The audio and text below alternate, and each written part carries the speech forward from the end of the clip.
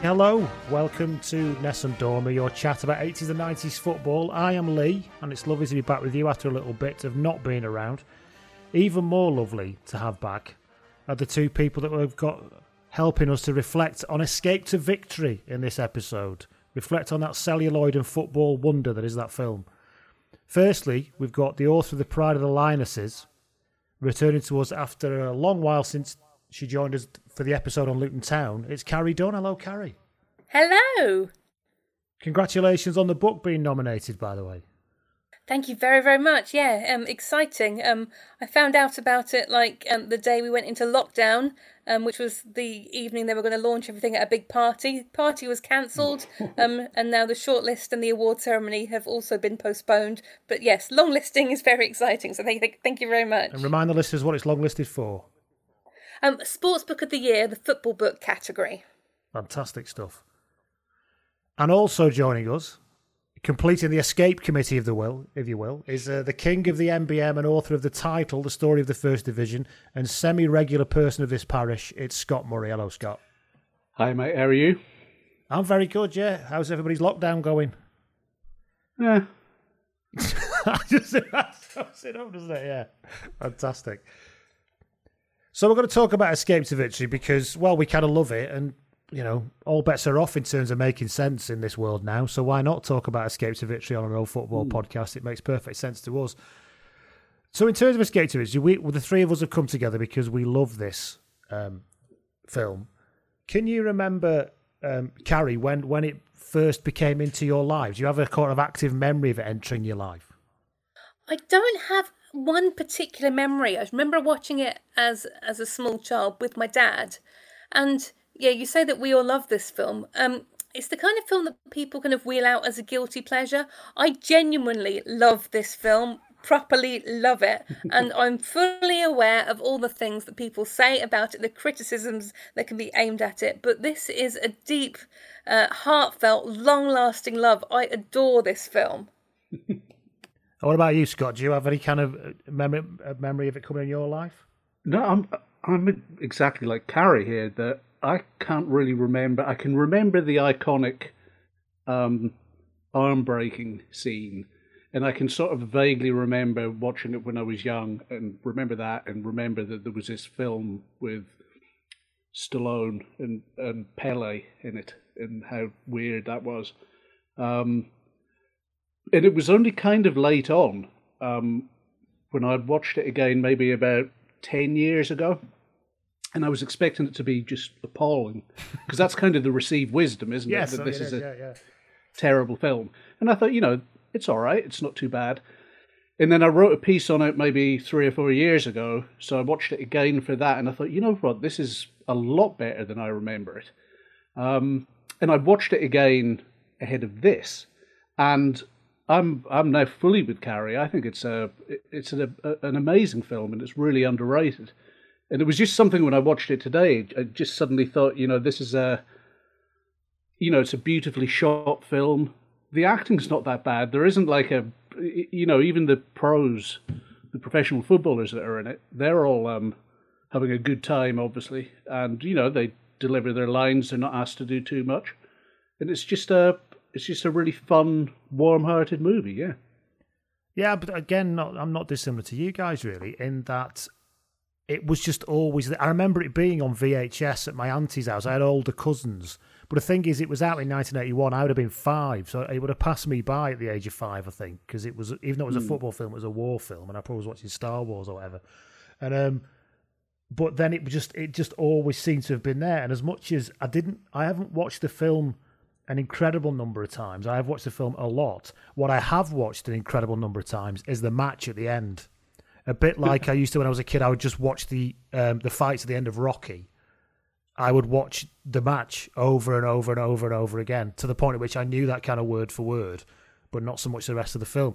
But I'm kind of with you that I watched it again, expecting, and I've probably not watched it for a few years, and I've fully expected to think I'm going to laugh at this in not a good way.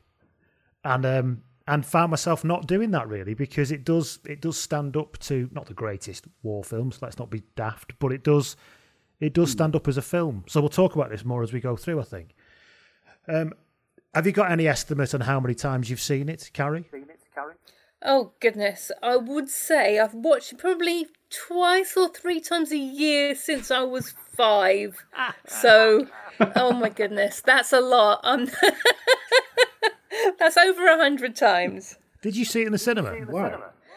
No, I'm much younger than you two. Don't forget that. But I would have watched this on the telly first off. And Scott mentioning the arm break has reminded me. My first clearest memory of watching the film with my dad is my dad saying to me, "That guy's not even a goalkeeper." And that was my first memory, knowing that Kevin Callahan wasn't even a goalkeeper, but he was acting to be one. I love that. I've never met you, Dad, Carrie, but I'm loving the picture you've been painting with this kind of sort of smart ass nerd watching the film. Going, by the way, you do know he's not even a goalkeeper, and I love it. That's absolutely my dad, smart ass football nerd, and that's how I turned out the way I did. My wife is a little bit older than me. She has a memory of going to the cinema to watch it, even though she's not a huge football fan, and she has a really clear memory that they had a pre-feature. Do you remember they used to have those? Oh, and it was about Pele. They had like a 10-minute feature about Pele before, and then they actually showed the film. Is her memory of it. So anyway, so none of us saw it in the cinema. So in terms of I'm guessing that would have been at a time where there obviously wasn't YouTube then, but even on TV, you didn't get sort of retro old football that much. Stuff was just played and forgotten about. You'd get match of the day or the big match, and that was it. If you were, I don't know, 10 or 12 years old and couldn't remember Mexico 70, you might never have had the chance to see it on the BBC, or very few clips. So I'm sure that would have been good fun and quite illuminating. Yeah, and I only knew Pele as a footballer through this film. I just knew that he must have been brilliant when I was a little kid, because he was in this film. And then my dad would tell me how brilliant he was, and various relatives. As you say, I didn't see much of Pele playing football anywhere. He wasn't as good as Kevin O'Callaghan, obviously, but... No, certainly not on goal. Certainly not at taking a boot to the arm, but we'll come to that. Yeah. So the film itself was out in 1981, and I suppose the big thing about it in the first place is that it's directed by John Huston, the legendary John Huston, who directed a plethora of ridiculously legendary films like The Maltese Falcon and stuff like that. My question is always, and we don't really know, somebody may know, do we know why John Huston ended up directing it? Was he simply told it was a film about a battle against the Nazis that was won, and he went, yeah, I'm in for that, and then he went, oh, what do you mean it's football, sort of thing? Got no idea. But I think he does a pretty good job of it. No, I think you're right. I think it's absolutely beautifully structured, I guess. The way it's all put together, the way it looks. I mean, there are occasions where I think that looks very, very early 80s, particularly the crowd scenes. The attention to detail at times is kind of falling apart slightly. But no, I've got no idea why he took it on, but I'm really glad he did.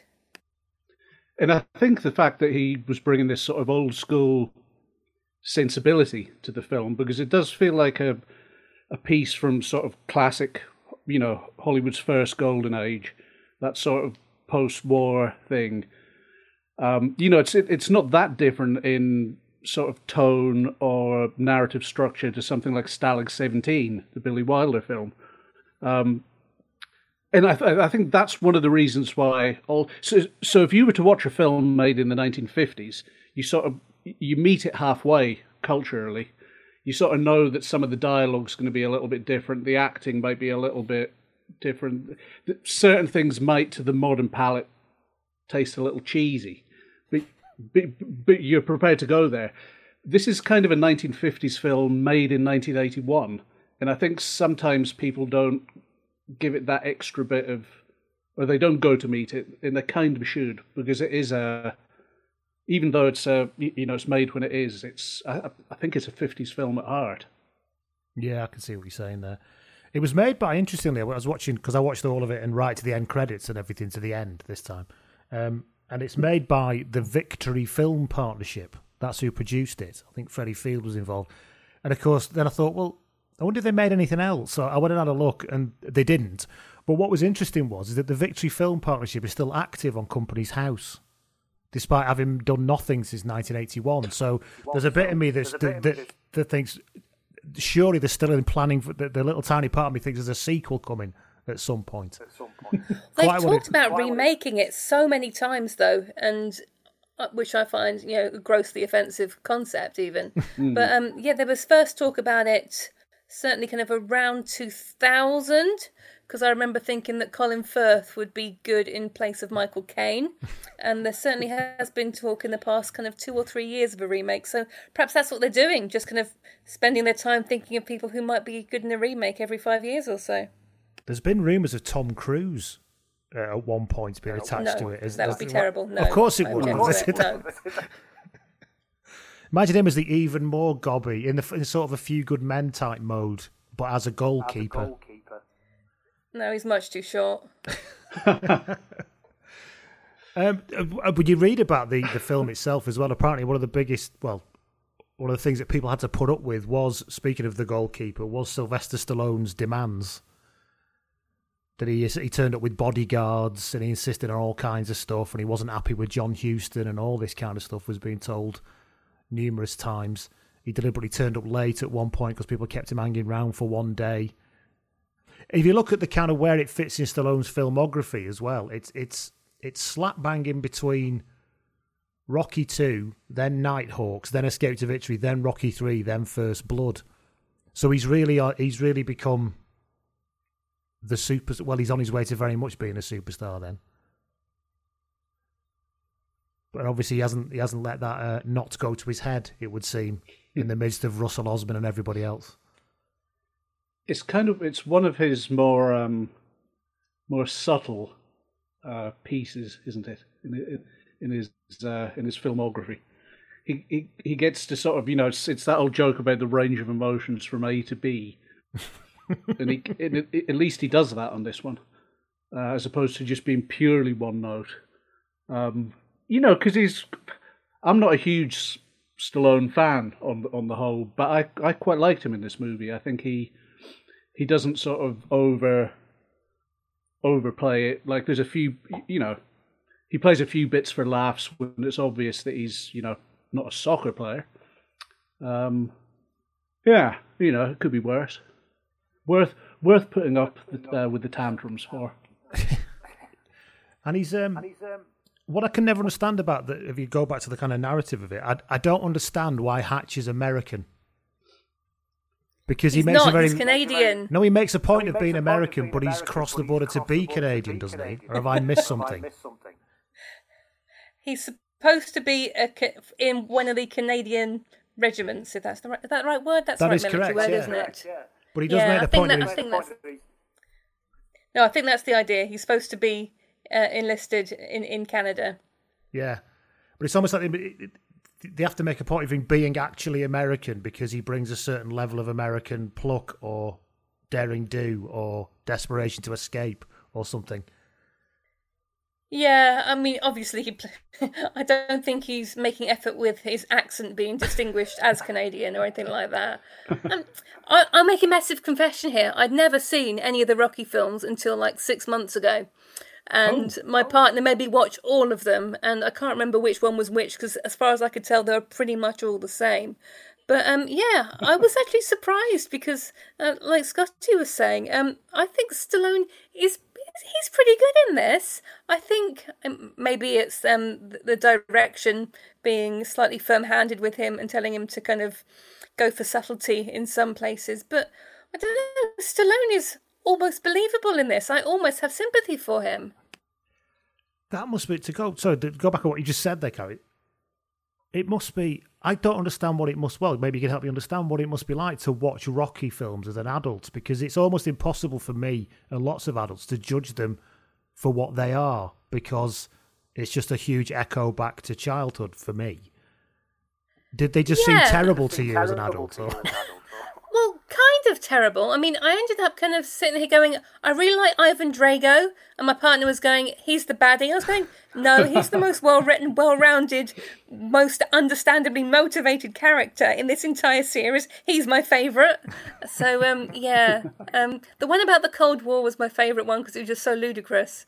But no, it was massive pantomime as far as I could tell, but I didn't like to say it out loud because, as you say, it's a massive echo back to childhood for my partner, and I didn't want to crush his dreams.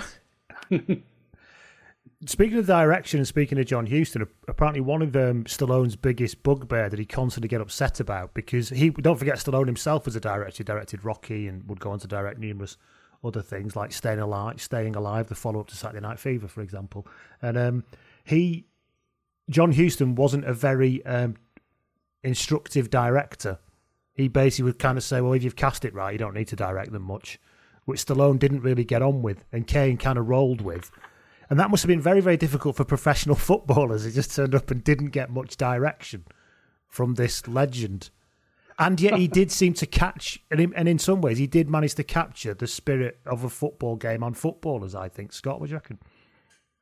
Well, you just mentioned the sort of lack of direction to these, professional footballers and amateur actors. Apparently Michael Caine gave one of his famous acting masterclasses, and I think it run to just say the lines.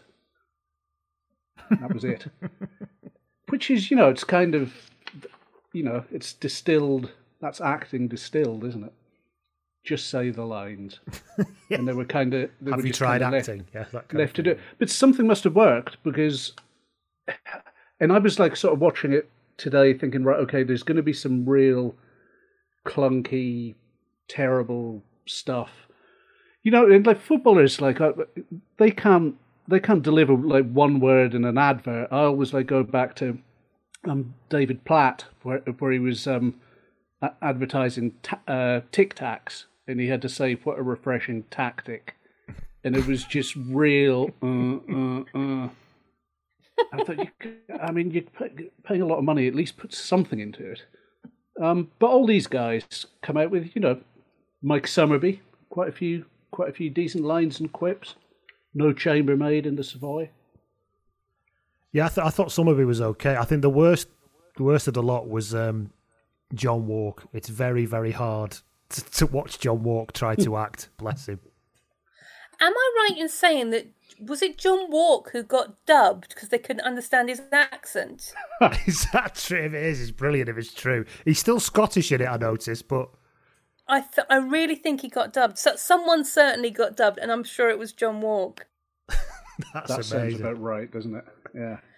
And you mentioned Mike Summerby, and again, I think I'm right in saying he became really pally with Michael Caine, so perhaps that's why he got all the lines. Yeah, you do. It is a question, actually. Why do so many of them get such focus? And Mike Summerby gets a lot of lines, doesn't he? Russell Osborne is genuinely pretty okay. I think he looks quite good on screen as well. Yeah. That could have been a little sideline for him had he wanted it. Yeah, he does have sort of leading man looks. I was surprised at how taken I was with him when I watched it today. Was that Russell Osborne? No, it can't be. I sort of remember him from my Panini sticker book with like sort of hair sticking every which way. I remember him from still being playing when the first versions of Championship Manager came out. He was at Bristol City in the early 90s. So he'd still pop up as a player in Championship Manager. Wow. The other thing is how old so many of them are. Co Prins, the Dutch player, he'd retired in 1966 and looked like a borderline pensioner, and yet was seen as one of the best players he could get from a prisoner of war camp. You do wonder how they just thought, well, just suspend disbelief, it'll be fine, people won't mind. And Michael Caine's obviously meant to be a current England international, and I think he was 47 when the film was made, and looks every day of it. This goes back to it being directed by someone whose heyday was in the 40s and 50s, because if you looked at like leading men back then, and they were supposed to be these womanizing hard cases, and they were all about 5'2", extremely overweight with the corset on, balding. 20 years older, 20, 30 years older than the leading woman. So I guess they used to suspend disbelief back in the day. Hell, well, why not? They just go for it now as well.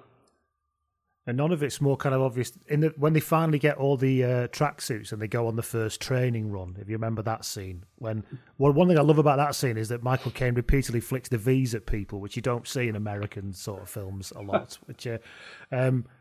But he's got this kind of velour. It looks like a velour tracksuit, but it isn't. But from a distance, it looks like velour.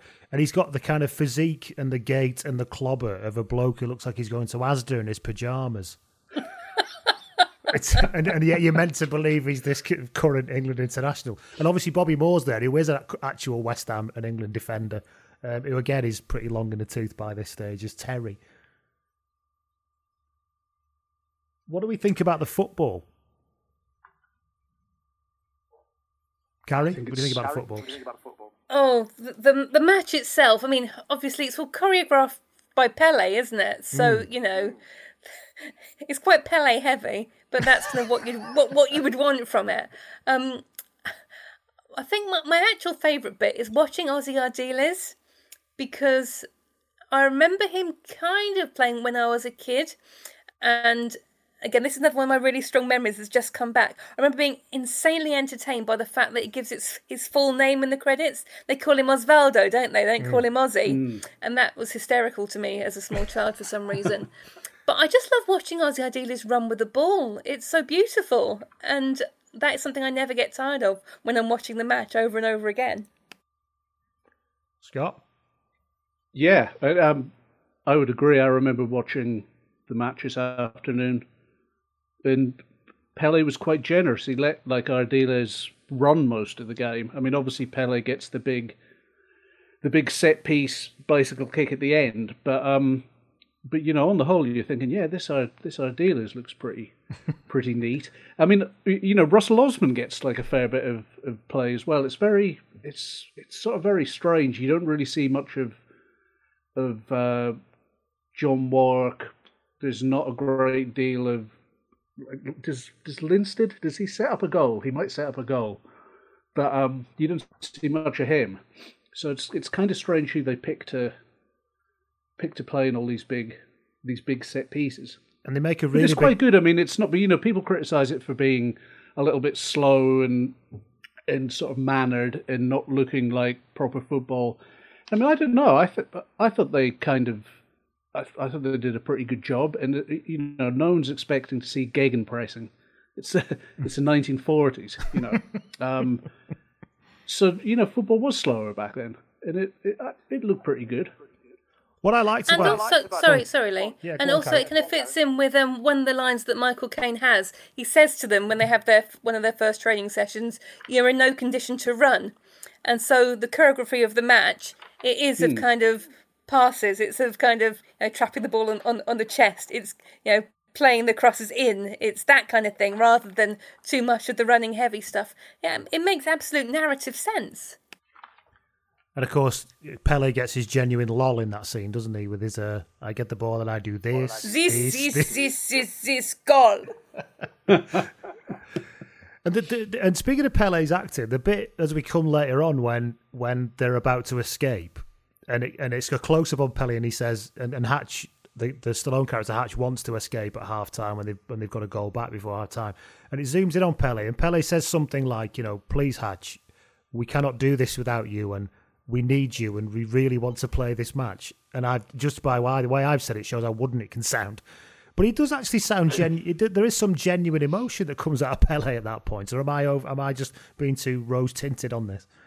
No, I think Pele's pretty good as well. I think he's not too bad an actor at all. And yes, that scene, I think also the way he delivers it, there's a certain amount of dramatic pause that he uses. It's not just he's not just rattling off the words.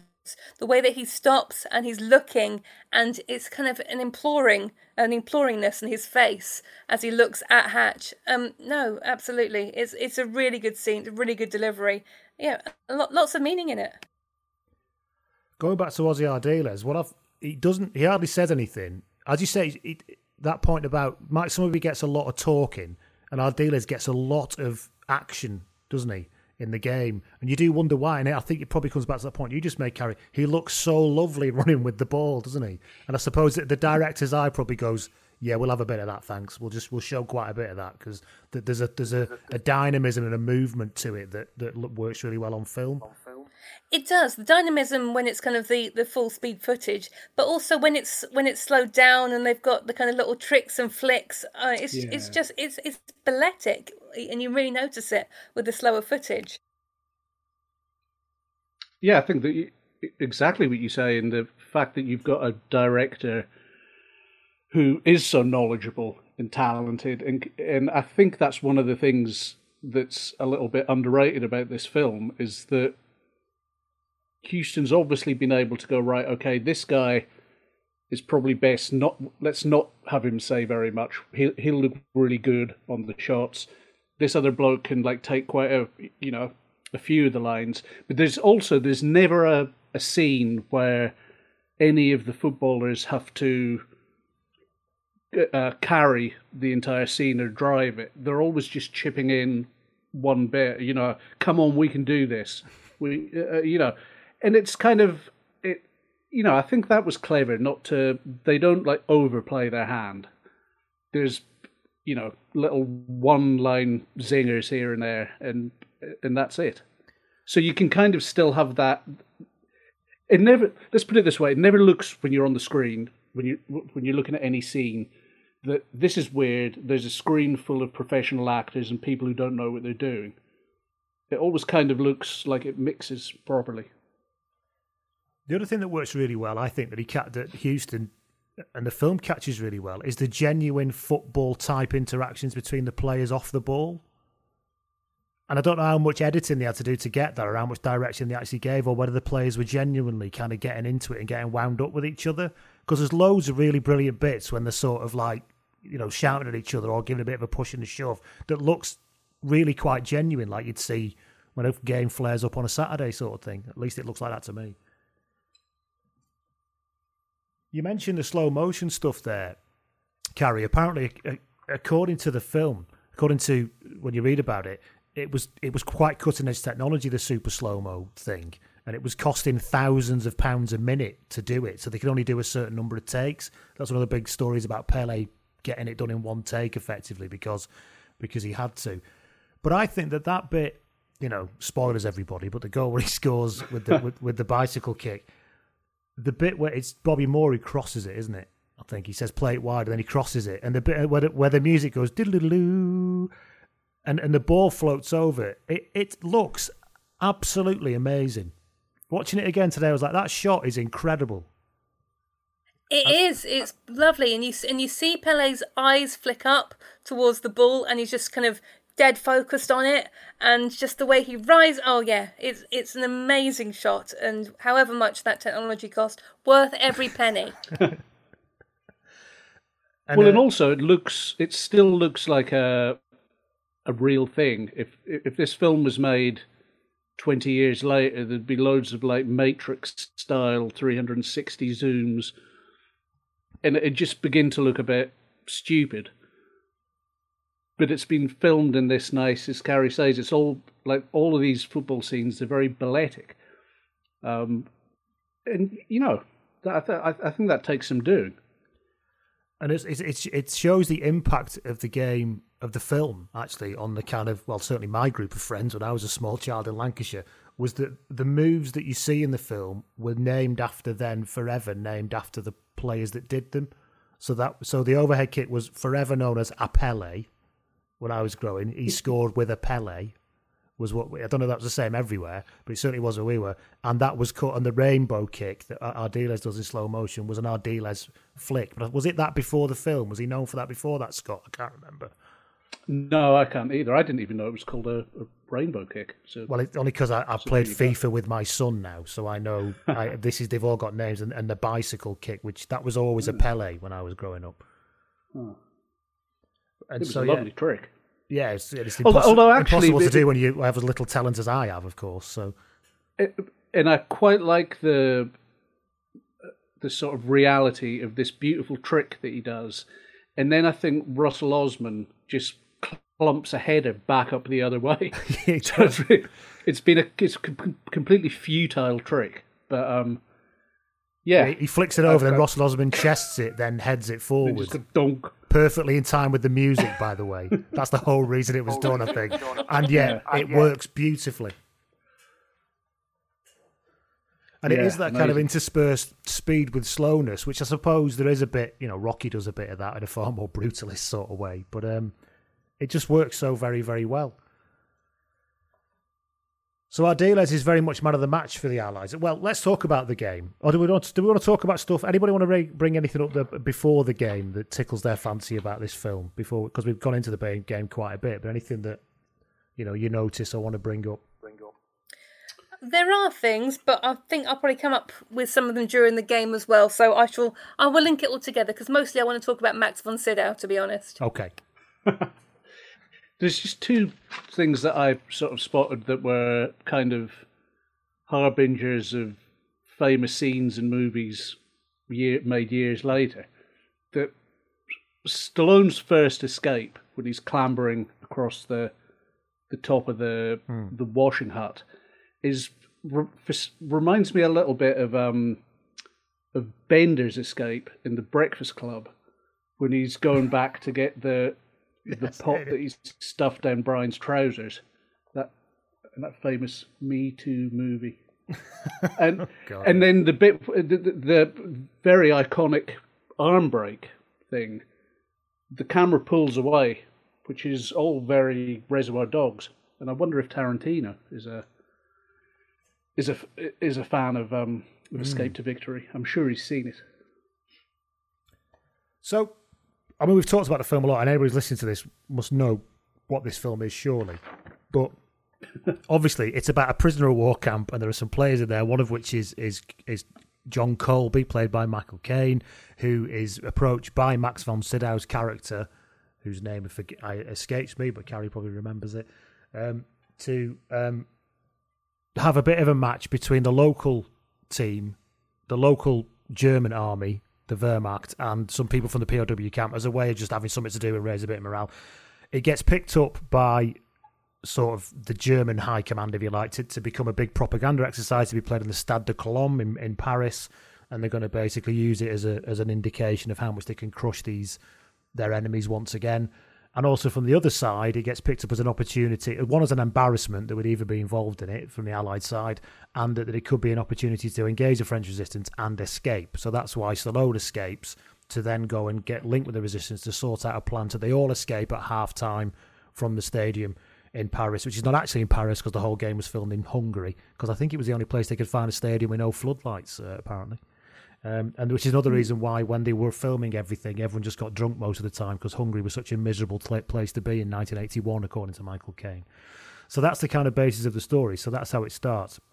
And very early on, it starts with Max von Sydow's character giving himself away as a former German international carrier. I think that's right, isn't it? Yeah, that's right. So von Steiner, which is Max von Sydow's character, meets with Colby, and they realise they've met before in an international match when von Steiner was playing for Germany and Colby was playing for England. And so on it goes, and there's like loads of sort of archetypal war movie type stuff, an incredibly stuffy British command structure in the POW camp. Tim Pigott-Smith playing, well, a posh arsehole, really, which is this kind of stock in trade for the rest of his career, it would seem, but that's what he does. Also, the colonel in the camp constantly wearing big cardigans and a cravat is something I have a lot of time for. I don't know if that was standard issue when you were in a POW camp back then. And so they build up the team, and Michael Caine insists on pulling in, give us a fair chance. I need food, I need gear, and which is all granted. And you have to give me lots of players that I want, and that's when people like Coprins and John Walk and Russell Osman comes in. And there's Russell Osman's first bit of dialogue, I think, is when he's an RAF man in his uniform, and he's playing for Ipswich at the time, but he was an Ipswich player, and he's eating, and he his first line delivers is something like, "Well, I don't know how you've done it, but thank you anyway," as he's eating. And it's really, really well delivered, I think. Yeah. It's their first meal, isn't it, as a team? And Michael Caine's giving them their little pep talk, and yeah, They don't care what he's actually saying. They're concentrating on the food, and that's what that line's reflecting. And then there's the big thing about how he insists on having Polish and Czech players, Michael Caine, and brings them in. And when they turn up, obviously, they're kind of haunted shadows and skeletons of people. And everyone's very upset. And everyone's kind of terribly upset that they've even been brought to the camp because, I don't know, it's too upsetting. The interesting thing about that is that he brings them in and he makes a big point of bringing them in. Then none of them actually play, or does one of them play? I can't remember.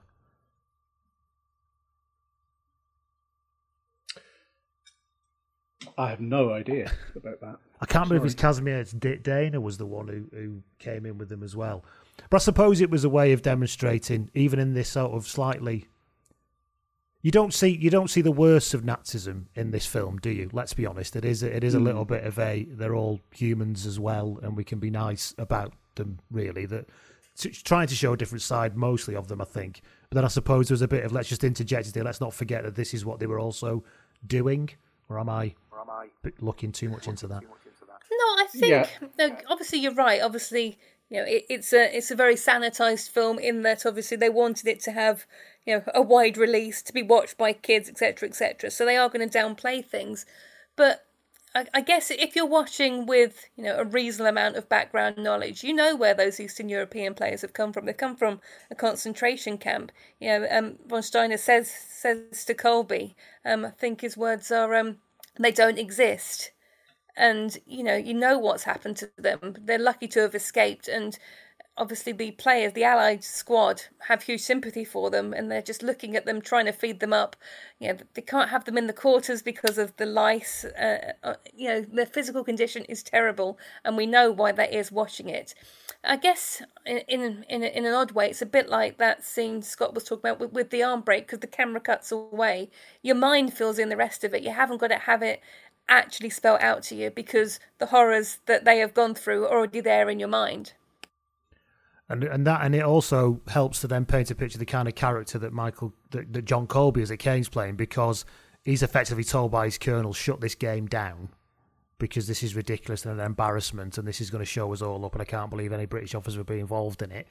At which point Caine then effectively says, if I shut this down, they're going to get sent back to a labour camp and I'm not going to do it. And there's a really nice scene where he says to the team, I can't force you to disobey orders, but I'm telling you, I'm not calling this game off. So you can leave if you don't want to play. And, of course, everybody decides to play. And that's actually a really nice scene, I thought. Yeah, and it as Carrie says, it addresses the elephant in the room. And, of course, this isn't a film about the Holocaust, but the fact that there's at least a nod to that existence and that reality, I think they sort of had to do that. I mean, especially seeing that, the film is very, very loosely based on the FC Start legend in 1942.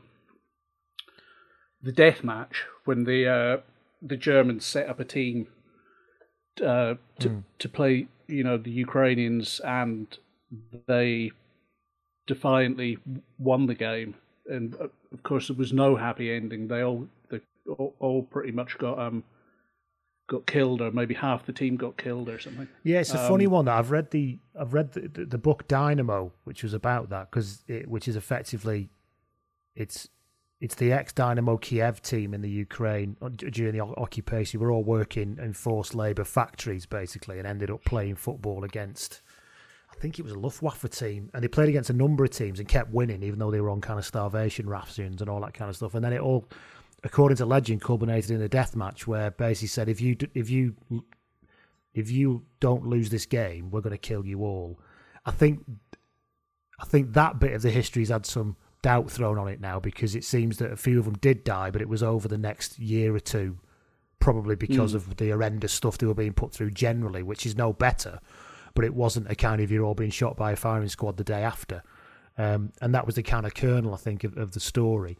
But it's if you haven't read the book Dynamo, I don't know if there's a more recent history than that. That was probably out about 15 years ago, that book. It's worth a read, and it is, because even if you take the deathmatch thing out of it, the fact that these players who were, as I said, on starvation rations and experiencing a living hell could then still come out and beat, effectively trained professionals from the German side, is still quite the story, and what that all means in terms of wrapping up in your national consciousness and your defiance and all that kind of stuff is still a remarkable story. Even if you take the deathmatch thing out, it doesn't need that to be a remarkable story anyway. Has anybody else? Have either of you read that book? I haven't, but that's the thing. It's the kernel of truth that's important, as opposed to the details. It's the man who shot Liberty Valance, isn't it? It's, don't print the truth, print the legend. And it's as you say, it's an important story. Whatever actually transpired, it tells a greater truth, and it's illustrative of what happened. And I think you can make that claim for Escape to Victory as well. It's obviously a nicer telling of the story. It's got a nice Hollywood ending. But it's still, it's not a pleasant watch all the way through. It's like it can, these people are suffering. So that's the kernel of it. Stephen Sylvester Stallone is in there, as we've already mentioned, this American, strangely Canadian man who's trying to escape the whole time, and he gets told that he's got to go and find the resistance and see if we can find a way to let this team escape.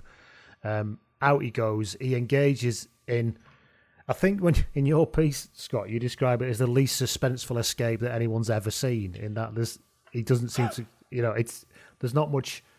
Well, I don't know. That's your view. Do you think there's much kind of danger and suspense in the escape, Carrie, when you watch it now? There's not a huge amount of peril, is there? Nothing's going to happen to him. So, yeah, no, but that's not really the point of it, I suppose. No. And then he goes out because he's Sylvester Stallone. He gets the chance to pick himself a woman up, I suppose, to use the parlance of the time. And he gets with the resistance, and then they make a plan to. He has to break back in effectively into prison, get himself captured, and then they have the plan that they go and play the game, but at halftime they will escape via a sewer underneath the changing room, which must have taken some unbelievable amount of engineering in a very short time for the French resistance, because to measure where you are underground in a sewer is quite a feat, I imagine. But as I said, that's not the only thing you have to suspend disbelief about in this film, as we said before. So that's what happened throughout all of this. Obviously in the midst of Stallone escaping, there's a threat to the entire game being called off. And Max von Sydow, you wanted to talk about Max von Sydow, Carrie? Any in particular? What is it? Is it character? His performance? His performance, really, because I guess. Again, when I first watched it, I didn't quite realise kind of the stature of an actor like Max von Sydow. And obviously watching it as an adult, or kind of thinking of it as an adult, you think, Escape to Victory is this kind of joke film. What's Max von Sydow doing there? He must have been short of money, etc., etc., etc.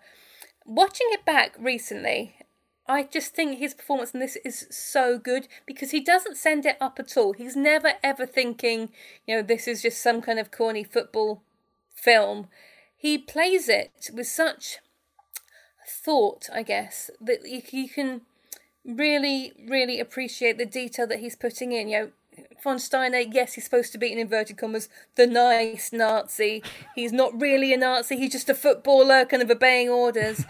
But you can kind of tell that, he's got that undercurrent of thinking about his decisions. He's conflicted. He's kind of torn between, believing kind of Colby's line of things because he's a fellow footballer and obeying the orders that he's being given. And you see that kind of all in one shot when he realises that the referee has been paid to throw this match, because he doesn't know about it. He finds out at kickoff, and everything you need to know about Max von Sydow as an actor and Steiner as a character is in that one shot, as you see everything just flick across his face. And I think it's true. It's a really good point about the fact that he could have phoned in the nice Nazi, couldn't he? But that point absolutely. about the minutiae of his acting and his face in lots of scenes actually comes across. But that one is, as you said, a wonderful moment. It could have been an absolute caricature of performance. They could have got anybody in to deliver. A lot of the lines that he's got are reasonably hackneyed, to be honest. It's not the best dialogue for the character, but the way von Sydow works with it makes it so much better. Yeah, I absolutely agree with every word of that. And even little things like, there's that very broad moment at the end where Pele scores his goal and he gets up and applauds. Okay, that's that. But the rest of when he's watching the game, you can tell that he's supporting Germany. He's a football fan. He wants his team to win. So there is always that conflict. But it's not, as Carrie says, it's not just saying, hey, he's the nice Nazi, good Nazi. He's sort of, secretly rooting for the Allies. He's kind of doing both. And when I was watching it, I was thinking, yeah, I do think there was a satisfaction when Germany went 4-up. That he was enjoying watching it. It was a good thing. He would, otherwise he wouldn't have asked for the match to be played in the first place, I guess. So the match happens, and the arm break scene. For those who don't know, again, you must do if you're listening to this, but is that they have to get Sylvester Stallone into the football team because he's been put in the cooler after his escape, but they need him for the escape. Therefore, they have to get him out. So effectively, they have to say he's the goalkeeper now. And there's a very forced scene earlier in the film where he becomes the goalkeeper by catching a ball above his head and punching a couple of balls away in a way that you would never want anybody who's meant to be a goalkeeper to do ever at all. But yet they go, you're not bad at. She's like, what are you watching? Because to me, he looks terrible. Gordon Banks apparently was coaching him in this film, which shows you either how terrible a coach Gordon Banks turned out to be, or that Stallone was impervious to coaching, I would guess. But so that's what that is. So that's why they have to break poor Kevin O'Callaghan's arm. So not only is he a winger playing in goal, he then gets his arm broken, as somebody said before. And his name's misspelt in the closing credits. Oh, it is, isn't it? So nothing goes right for the poor lad with this entire. I really enterprise. hope he got paid a lot for this film. He really did suffer. He helped a lot with the choreography, apparently. Pele kind of set them out, and Callahan had to Pele had the grand ideas. I think Callahan had to translate them into where people stood and moved and stuff, apparently. Oh. So he had a bit to do, but then he did get called Kevin O'Callaghan, didn't he, at the end, instead of Callahan. That was what it was. So he ends up in the goal. So you end up having this game against, the most tightly and well-prepared Nazi German international team versus POW allies with an American who can't play in goal. Now, according to one history I read, Stallone, being the kind of big cheese in the film as he was at the time, insisted on scoring the winning goal and had to have to explain to him that that's not how this works because you're a goalkeeper. And apparently the penalty scene at the end, which we'll come to, was hastily added on to keep him happy, apparently. And that made me think, well, can you imagine what the film would have been like without that scene? Would it have been a lesser film? Would it have been worse? Does that scene make the film? What do you think, Harry? Yeah, I also have heard that story. I actually think, I don't know, obviously Stallone is a terrible goalkeeper, but you can almost buy him as a decent shot stopper. I could believe him saving a penalty just because he clearly has no fear. That's why Hatch it turns out to be a good goalkeeper, because he's willing to put his head in and get kicked and stuff. And the way that he dies to save that penalty under pressure. It's that kind of moment of stillness. It's the moment of silence. None of this is at slow motion beforehand. It's all just very, very quiet. It's silent in the stands. Everyone knows what this means. And that bit where Stallone stares the penalty taker down as well. Yeah, I love that. I love this whole film. I'm just going to witter for hours about this. I'm so sorry. He loves a two-footed tackle, Stallone, in goal, by the way. The number of times he comes out flying with both feet to about 10 men, like a bowling ball, is quite the thing. But again, as you said, Scott, different time then, wasn't it? Was a two-footed tackle even something that would be remarked on in 1941, whatever year it was meant to be? Yeah, well, exactly. There was quite a few hard tackles in there. I think the film absolutely needed that final penalty scene. It would have been a bit too cute if it ended with Pele's overhead kick. But also the strange thing is, and it's kind of even stranger when you're saying that Stallone wanted to score the winning goal. But in the film, he's celebrating a 4-4 draw, and the old thing is Americans are not supposed to understand the value of draws in British sport, football, cricket, all that. They need a winner. And this game doesn't have a winner. The game doesn't even end. Abandoned just before full time. Pitch invasion. So the beginning of the game, then out the players come. And one thing, watching again now, because I didn't think about this as a kid, but watching again, I'm fascinated by the Nazi commentator with the poshest English accent you've ever heard. Who was he, and where would they have found him? It's like he's Diana Mitford's uncle or something. I don't know. It's really strange. I've always assumed he's like a Lord Haw-Haw character. He's doing essentially kind of propaganda to English listeners. He must be, yeah. Yeah, I thought that as well. This sort of weird mix of Lord Haw-Haw and Kenneth Wolstenholme, which kind of works. And the after the first goal that the Germans score, and listen to that applause scene. Still never fails to raise a smile as he turns up the clapping track that he's got next to him, and then they pan to the crowd who look absolutely desolate and totally silent. Is a wonderful moment. But apparently he was a German actor whose voice didn't make it as far as the movie. He was dubbed. Oh, right. So I can't quite work out what they were trying to do, because like Carrie, when I watched that, I was just thinking exactly that. He's Lord Haw-Haw. This is being transmitted back to the UK for propaganda purposes, and the chances are Germany are going to win this quite easily. That seemed clear to me, but then it's sort of all the fact that it's a German guy that's been cast and then overdubbed. It's just odd. But it's another one of those odd things that you don't pick up necessarily all the time, and it's one of my little bugbears, because if that guy is German, he should be speaking German for a German audience, because that is what has happened earlier in the film. We've got them speaking German to each other, the Nazi officers, and we get English subtitles. So if that commentator is German, talking for a German audience, he should be speaking in German.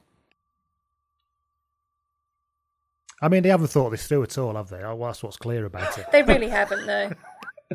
I mean, look, it's such a good film, in spite of all this mess they've made of it. But so the film, and obviously the Germans, it becomes a very typical sports film. In my view, when the game starts, is that fair to say? If you can put other things aside, it becomes a very typical sports film. Yeah, but in the sense that everything goes incredibly badly. It becomes a true underdog story, It's for the team that we're rooting for, and who eventually turn it round. And they rush to yeah. Go on, Carrie. But also, I don't know. It's also not a typical sports film in that, obviously, when the match starts, we start to kind of see some underhanded tricks. So we already know about the bent referee. We've got those kind of little slide jabs into Pelle's rib cage, for example. But also, you're saying it's an underdog story. As you just said, the team we're rooting for don't win. They get a 4-4 draw and then they escape. But that's not a typical sports film. Yeah, that is true. Come the end, yeah, that's true. And I guess, especially at the time, you're used to seeing the sports figure that you want to prevail. They do actually win the match at the end. Because the first time, I mean, I'm sure there's like a lot of examples that I'm just not too sure of, but the first time in a sort of big Hollywood feel-good movie that the guy didn't win that I remember was Tin Cup, where you're thinking, oh, okay, Kevin Costner is going to win the US Open, and then he just keeps dumping balls into the pond. So yeah, in that sense, I think this is quite ahead of its time. Yeah, and Rocky didn't win, of course, either, did he, in the first one? That all got sorted out, of course, by the second one and ever since. But it's... but I think in terms of what I mean is that first half looks like a typical sports film before, I think, as you quite rightly point out, Carrie, it becomes something very, very different afterwards. So they rush to a 4-0 lead. because there's a lovely bit. Yeah. Sorry to just Go on. just before you go past 4-0, when they go 4-0 down. For me, is one of the best bits in the film when Michael Caine goes off on one to Stallone, and he tells him to stay on your bloody line, and it's exactly the same delivery and cadence as you were only supposed to blow the bloody doors off. And I don't know whether that was some sort of whether that was his stock delivery or some sort of callback to it, but it was just a beautiful moment. I think it's easy to forget as well now, because Michael Caine definitely had a late career renaissance as being this fantastic actor he's regarded as now. He was seen as, joke is too strong a word, but he wasn't seen as what he is now in 1981, was he? This is, I think the films he was doing around this time, when you look at it, are, Beyond the Poseidon Adventure and The Island and dodgy horror films like The Hand. And it would be another couple of years before he did Educating Rita and stuff. I think he's never made any secret of the fact that he did rep for so long, he'd take any job that paid because he remembers having no money at all. But it certainly seems for me the past 10, 15 years, Kane's become a bit of a very much a legendary actor with lots of respected roles, but that wasn't the case in the 80s. Yeah, I mean, I wonder whether part of it is to do, as you mentioned, he's kind of at an odd age at that point, I think, in terms of being a leading man. So, yes, had he been around in the 40s, he might have had plenty of great roles that he would have suited and been given absolute carte blanche to do whatever he liked with it. But, yeah, kind of early 80s, not so much. But as you say, the past 10, 15 years, he's become this kind of character actor, hugely respected one. And I'm kind of thinking of his turn in Miss Congeniality now. I mean, who would have thought that John Colby would have done that? One of my best films lines in a film ever is Michael Caine in that, where he talks about he's only lost once at a beauty pageant. He says, and that was to a deaf mute, and you can't compete with that. Anyway, so I don't know why I've got such a strong memory of Miss Congeniality, but there you go. So they run out to a 4-0 lead, and it all looks like it's becoming very, very bad. And it's at this point that Pele, Co-Prinz goes down under a horrendous tackle, and also probably because he's about 70 and needs to go off anyway. But he goes down under an horrendous tackle. And then Pele goes down in what looks like a proper horrible tackle. And he didn't seem to have a stunt double for it either. He kind of gets sandwiched between two players and almost does like a 360-degree spin whilst horizontal with the ground. You do wonder if he actually genuinely hurt himself doing it, because it looks like he did. And off he goes. This is one of the bits where I think they do overplay it a little bit, because you have the music come in and you have the cut to the crowd and everyone's looking horrified, and I'm thinking, this is where you could have just dialed it down just a little bit. We don't need that, but yes, it is a dramatic moment. And as he's walking off the field, there's a very long look over his shoulder, like he's watching his children being taken wistful. away. Oh my goodness. And the interesting thing at this point is that Michael Caine, John Colby, the character, then says, we'll go to 10 men. And is that because I suppose it's because Pele has to come back on, but I suppose you have to think then that John Colby, or is there only one substitute allowed back then? I got myself down a right rules rabbit hole at this point, because a sub had come on for Co-Prinz going off, and then Pele goes off. He says, it's all right, we'll play with 10 men. I was like, well, hang on, have you got no subs left then? Or is it that you're genuinely so good you want to... Oh, right, okay. We'd have to check the years, but I'm fairly sure there's still one sub only for injury. Well, I just wonder even if there was no subs. Because somebody definitely comes on for Co-Prinz, definitely. You didn't have subs in the World Cup until 1970. Wow. So, yeah, I don't know. Maybe in German, there wasn't even a Bundesliga back then, was it? Whatever the German league was at that time, maybe they had substitutes. I doubt it somehow. I don't know. Maybe someone can check the German football rulebook for us and let us know. If there's one that's existing from the Nazi League of 1940 or something. Please help. So he goes off. Obviously, it's obviously also a dramatic device, so he can come back on later, isn't it, and play with his. Well, is it broken ribs he's meant to have? I'm guessing. I've always assumed that's what it is. Yes, ribs. Yes, yeah. come on and do it and do his Pele thing. But then just before half-time, the Allies score a goal to bring it back to 4-1. And this is crucial for what happens next, because then they go into the dressing room. The resistance arrive by breaking in under the big bath, and all the water drains out of it, and it's time to go.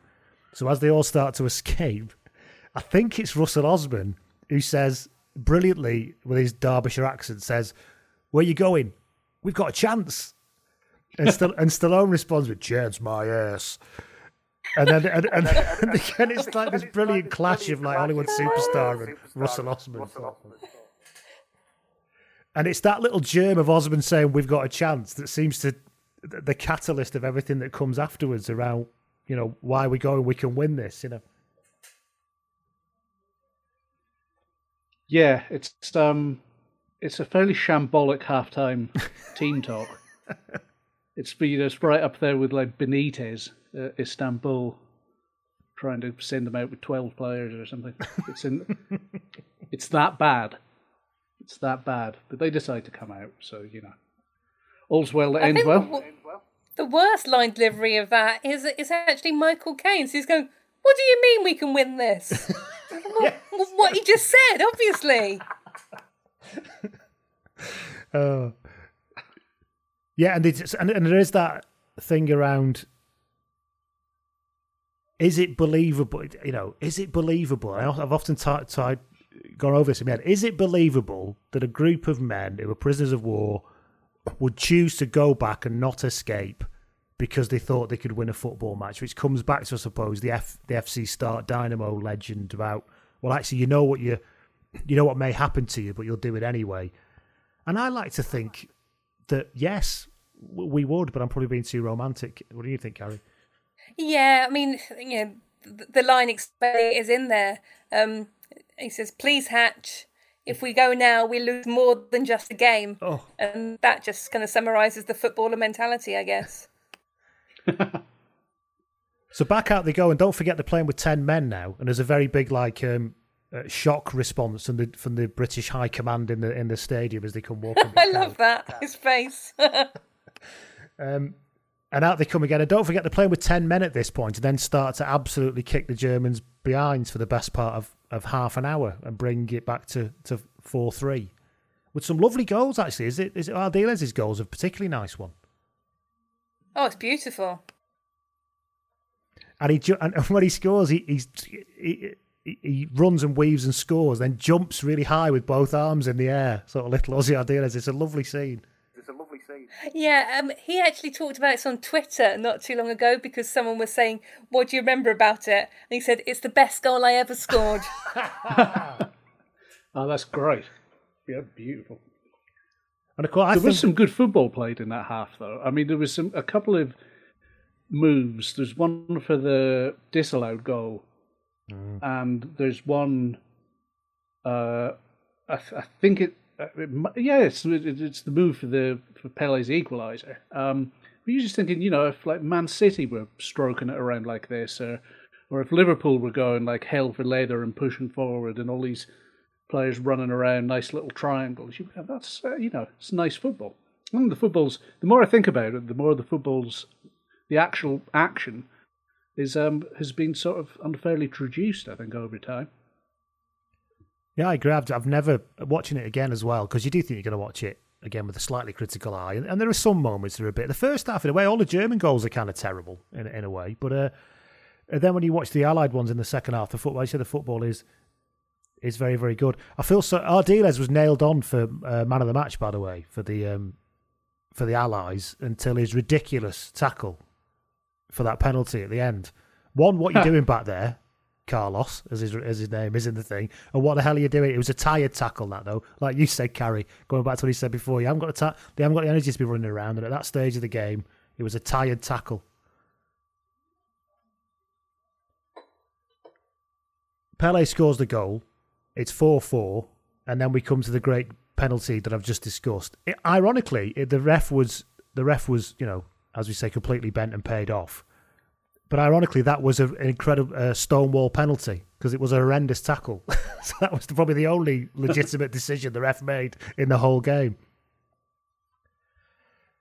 Yeah, he can have no No arguments about that one. And the only other thing I think that clangs from a timing point of view is how much the players are arguing with the referee. I don't think that would have happened in 1940, even in, stakes as high as them. Yeah, you might have a point there. The only other thing, now that I come to think about it, that sort of doesn't sit completely right. Like, of course Stallone has to save the penalty at the end. Of course he does. But he was at fault for all 4 goals in the first half. I'm saying he wouldn't have had I'm saying his confidence would have been shot to bits by then. He was the David James of the POW team, Scott. Yeah. He had. It was very much a game of 2 halves. But then also you've got that bit at half time, haven't you? When how do you say, we've got to go. We can't win this with me in goal. Then they're all going, no, you're not that bad, Hench. Again, do you reckon that was like David James in the Spice Boys period? You're not that bad, David. Don't worry. I know you've thrown 3 goals in the net, but don't worry about it. Well, if you're going to compare him to David James, at least Stallone, when he was letting them in, didn't sit on his arse grinning like an idiot, pretending that it wasn't his fault. Fucking David James. Start me on him. See, this is a happy podcast, Scott. I'm sorry I took you back there. So the penalty is saved. The absolute pandemonium, fantastic soundtrack kicks in. Stallone is kind of spinning round and waving his arms up in the air like a whirling dervish. And then the crowd invade, and I must say, the security the Nazis had put on was pretty lax. They didn't seem to have enough men at all for a gathering of that size. They had not enough people, but they all did have guns that they did not use. That's a good point. Yeah, you would do that. You wouldn't have had qualms about that. You wouldn't have thought, would you? Not so much. It's the bit that always kind of, jars slightly. I can happily suspend disbelief the whole rest of it, but when you're seeing your Nazi guards patrolling the perimeter of the pitch and then not shooting the pitch invaders as they're trying to smuggle out all the POWs, I can't buy it. Sorry, lads. And the bloke in the full Adidas tracksuits would definitely have been shot for looking so odd in 1940. So then, and they escape through the gates, don't they? And they're being covered up in shirts and coats and hats and stuff, so nobody can see their gear. And then they open the gates and they flood out, and the screen fades to blue, which I've never seen in another film, I don't think. And the film ends. And then it's probably still... I was watching it again yesterday. I still found myself... That bit at the end where it says the players, and it does all the kind of slow motion montage shots of each player and tells you who they are while that amazing soundtrack plays. It's probably one of my favourite bits of the entire film and isn't done enough in films anymore. Oh, what they freeze frame each of the players. Yeah, but it's like a bit of them doing something, then it freezes and says who they are and where they're from while that brilliant soundtrack plays. Like, this is great. I want this to last for the next 10 minutes. Do the key grip like this. Do everybody like this. They should do that more. Much in the same way that on the BBC, like at the end of every sitcom, it should say, "You have been watching." Yes. Before it goes through all of the cast sort of mugging to camera. But, you can't have everything. And there the film ends, and there it was a lovely way to spend a couple of hours in a lockdown this weekend for me, and a nice break from work and all that kind of stuff. Has anyone got anything else they want to talk about Escape to Victory before we bring this thing that it's gone on longer than I thought it would, actually, to a close? Oh, I just want to say I love this film, so thank you so much for letting me talk about it for well over an hour. It's been amazing. We'll have to do it as an annual thing. A lockdown Zoom party where we all watch it together or something is maybe the way forward. Sorry, Scott. Absolutely. We could maybe do Gregory's Girl next year. So thank you very much, Scott, for your time. Thank you for having me. Thank you very much, Carrie. Thank you. Thank you all for listening. I hope that this slightly random podcast has brought you a little bit of light relief during this difficult time for us all. And we'll speak to you all soon. We'll be back with more episodes as soon as we can. Take care.